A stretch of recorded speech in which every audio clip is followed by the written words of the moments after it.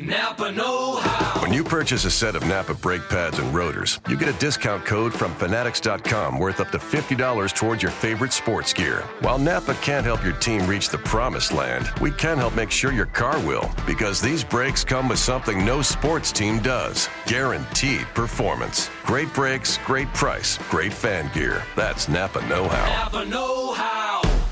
Offer expires September 30th, 2017.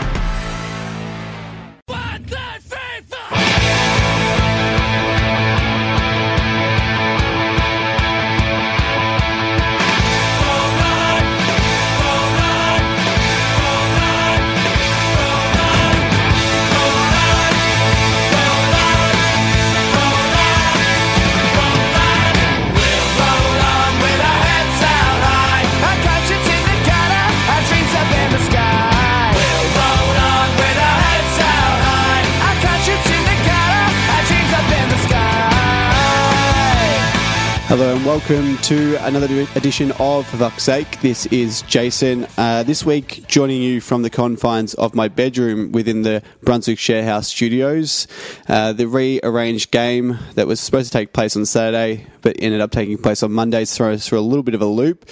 So due to some time restrictions and different schedules, we couldn't get all together in a lounge room this week. So we've instead got Dave on the phone to dissect the game in an edition of FVS Express. Dave, hello mate, how are you?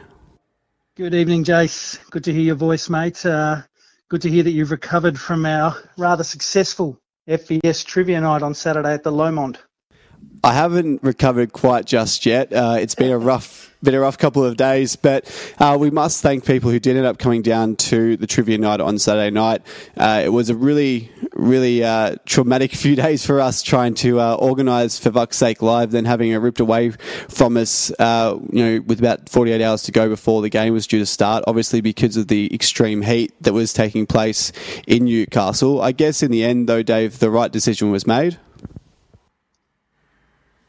Yeah, well, I think when we were sitting there in the pub, we saw the forecast or the weather in Newcastle was 34, and we're thinking, come on, surely we can play in 34 degrees. We've played in much hotter, but then I think as the hours ticked by, I think it got to like 5, 6 p.m. and it was like 38 or something in Newcastle. So I think, yeah, in the end, the right choice was made from a player safety point of view. Yeah, but we did move on in the end, and we did a trivia night. We had probably about 50 to 60 people who turned up. It was people in good spirits. We had bands afterwards who were really great as well, and people stuck around. And then I DJ'd afterwards, so it was a really great night. We will try and do an FVS Live for real.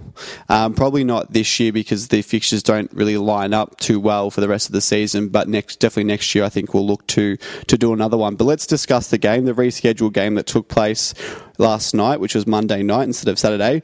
What is there to talk about, Dave? It's one of the most dire games we've had all season, one of the most dire games we've played in for quite a while, 0-0 draw, and there's not too much to take away from that apart from absolute disgust. Well, and the fact that we somehow salvaged a point, Jace, if we're going to talk about silver linings, that was one of the very few silver linings to take away from the game.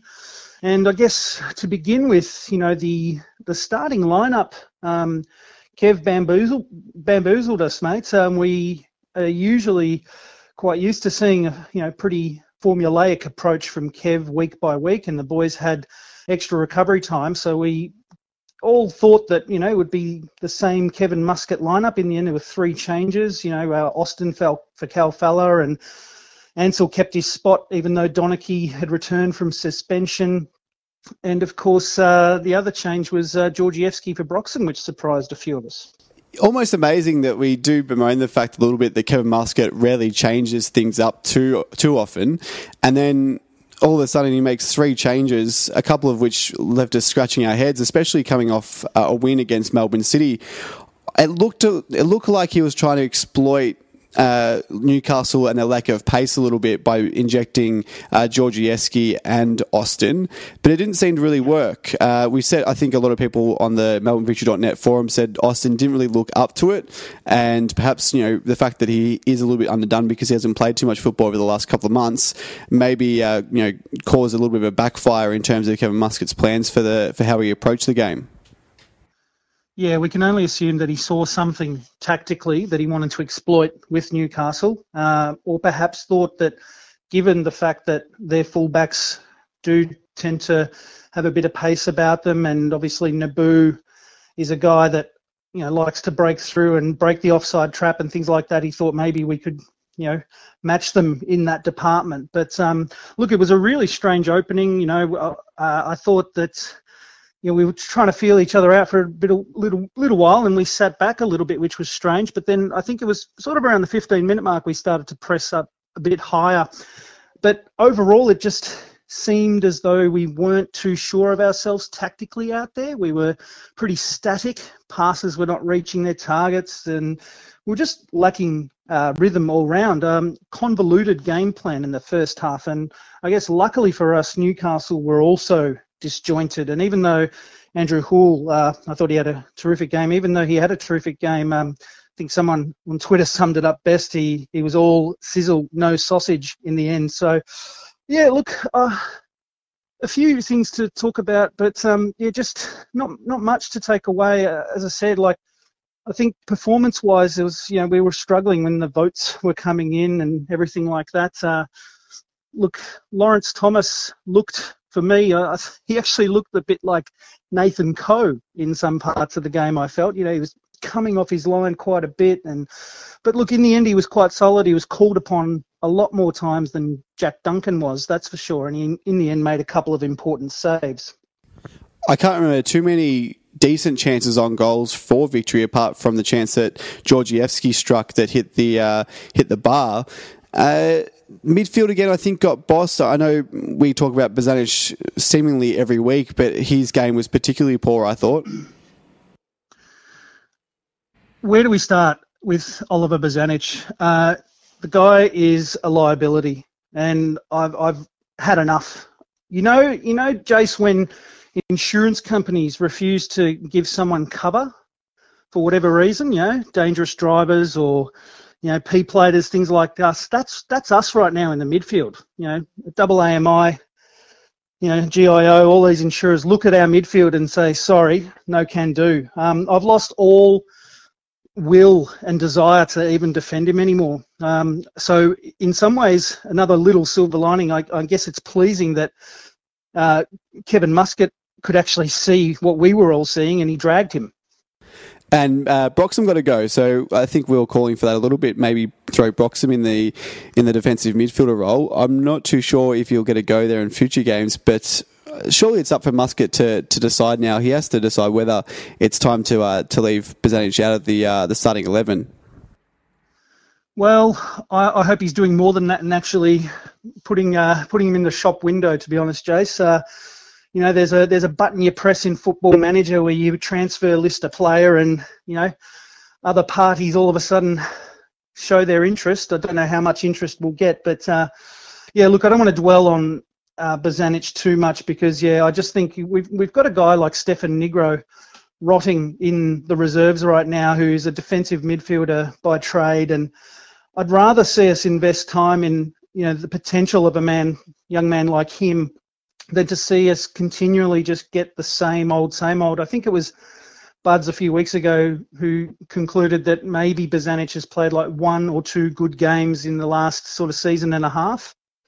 And, we've run out of excuses because there's obviously, we constantly talk about how the wage that he earns isn't reflective of his performances, and I guess all this money could be going elsewhere, and I think Melbourne Victory fans have run out of patience, even the most generous ones. So coming off a really big win against Melbourne City on the previous weekend, and then obviously a pretty listless performance from the Victory last night. Do we have perhaps a bit of an issue with playing against small crowds on, I guess, games that don't really have too much atmosphere? We play against Wellington without a big crowd. We play at Perth without too many big crowds either, and we seem to really struggle. Do we struggle to get up for the really small games, I suppose? We get up for the big ones, there's no question about that. Do we struggle to get up for the small ones? There might be a mentality question that we have at the moment, and whether that's down to Kev and his backroom adequately, I guess, preparing his side mentally for it. There could be something there. I guess we're just speculating. But in all honesty, we have to give some credit to Newcastle. I think it would be remiss of us to not acknowledge that they actually defended extremely well. I thought Ugarkovic and Poliak in midfield both worked extremely hard in their defensive midfield roles, and they were often sort of dashing out to help their fullbacks with managing Marco Rojas and Mitch Austin. As a result, we saw both of those guys had minimal impact. I thought Boogaard was just everywhere. He's having a terrific season. I mentioned last night that, that last ditch tackle that he had on Bessart, where if he was pulling the trigger a few seconds earlier, he might have got a shot away. But, last season Boogaard probably would have taken Barisha's legs from under him, given away a pen and got sent off. But no, this season he's actually, quite sharp and looking really good. But, I don't know. I'd like to think that we are a side that can actually match it with anyone in the league. And I guess the latter position still reflects that we are one of the better teams. It just comes down to, I think, Kev's tactical approach. And again, maybe addressing some of the complacency that we see. We saw it with Wellington as well, and I guess that's another silver lining in that for a long period last night it really felt like deja vu against Wellington in that catch-up game where we played in a similar vein, but we copped 3 goals in that game, but on this occasion we managed to keep a clean sheet. So I guess when you're playing awfully and you don't lose, that's something to take away. So Kevin did obviously change it up last night, and I think there's some questions now. We know the Premier Plate is gone. We're 11 points behind with not too many games left, and Sydney haven't dropped a game yet, so it's probably unlikely that they're going to drop too many over the course of the next, say, 2 months or so. I asked this question a few weeks ago on the podcast, and it has been asked again by a few fans over the last 24 hours. With second place, seemingly locked in, we're still probably about 7 points behind in front of Melbourne City and Brisbane Roar. Are we going to perhaps experiment with our starting 11, see what works, see if maybe a different formation works or a different lineup works, or are we going to see the same old stuff from Kevin Muscat over the next 2 months?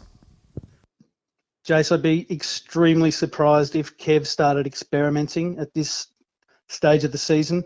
Even though, there's not too many games left, there's still a final series to contend with, and I think he'll want to perhaps tinker just ever so slightly with some of those positions where there are question marks. And I'm hoping that midfield role alongside Valeri is where one of those question marks exist. So I hope that does get some experimentation, but I think when we're approaching a final series, we want to be having, or putting our best 11 out on the park. And I think leading up to the finals, he'll be looking to figure out what 11 that best 11 is. And look, it's really tough to call because we're so used to seeing the same lineup and stubbornness in some respects. So again, it was just such a surprise last night. But I think what Kev will do is go back to plan A and go back to Calfella alongside Rojas, and hopefully I think we'll see Donachie come in unless that niggle, that little injury that he copped yesterday. Hopefully that's nothing too serious as well. But no, I think there will be no experimentation to sum up. Yeah, you're right. It's quite scary when Barrow went down. It's if he goes down, I feel like you can probably kiss the season goodbye, including the final series. Hopefully, it's not too serious. We'll put this game to bed. We will finish up with the votes. Thanks to people who did vote. I know it's very hard to find 3 people who are even worthy of votes out of that performance, but we had three votes for Lawrence Thomas, 2 for Alan Barrow, and 1 for Daniel Georgievski. So we'll update you guys with the running total in a couple of weeks' time as we march closer to the final series. Let's preview the next game. It's a bit of a weird one the way this was scheduled. We've got essentially 2 trips to Sydney within a week, or New South Wales within a week. This week Newcastle, next week Central Coast on Sunday. The fans will be very lucky that the first 1,000 people through the gate are going to get a free bottle of sauce.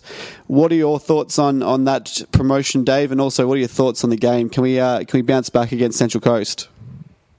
Free bottle of sauce. Oh, Well, I guess, look, it's a bit of a novelty and gimmick down Gosford around the whole Master Foods thing. Look, whatever floats their boat over there. I'm more interested in whether or not we can contain what's turning into quite a rampaging Central Coast side who have won 3 on the hop now. Or is it 4? I think it might be 3. Let's just quickly check that. It's 4. So 4 games in a row against mostly decent opposition. Paul Ocon has really got them playing well. And considering, the personnel that he has available to him, I think this is very much a danger game. It's obviously on their turf. And, look, Roy O'Donovan right now is one of the form strikers in the league. Defensively, they've managed to keep a few clean sheets. Paul Izzo between the sticks has been tremendous.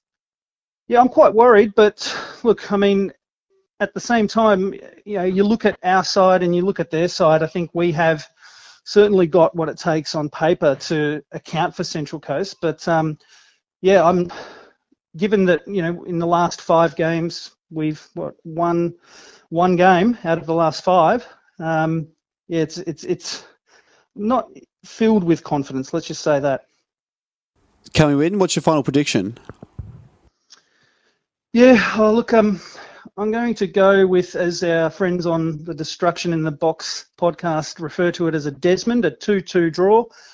I think Central Coast are scoring freely, and I think we're probably just something just leaves me a little bit lacking in confidence about what we can achieve over there, given they're in red hot form, we're in some indifferent form, and I think some sides have figured out how to nullify, Rojas in particular. It just really depends, I guess, on Kev and how he gets the troops back up for this one. They'll be travelling back to Melbourne, obviously, today, or they would have done that, and maybe some lighter training this week in readiness for the game on Sunday. I guess we lucked out in that regard that our fixture happens to be on the Sunday, so I think Newcastle play on Friday, so that for them it's quite a short break. But I think we'll come away with a draw, Jace. I think we're in a rut, barring the last 5 minutes of the Melbourne City game in which it was absolute chaos. I think we're definitely in a rut. I'm going to say a 1-0 loss for the VUC, and serious questions need to be asked. We'll leave it there. Dave, you're off and away again on the road next week, is that correct?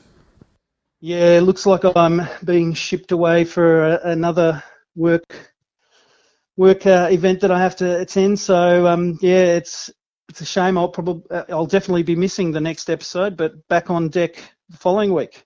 All right. Well, I'll see you back in the Brunswick Sharehouse studios in 2 weeks' time. Buds will be back next week. We'll have a guest in studio as well, which I'll organise during the week. Thanks for listening, and we'll check you out next week. On the VUC.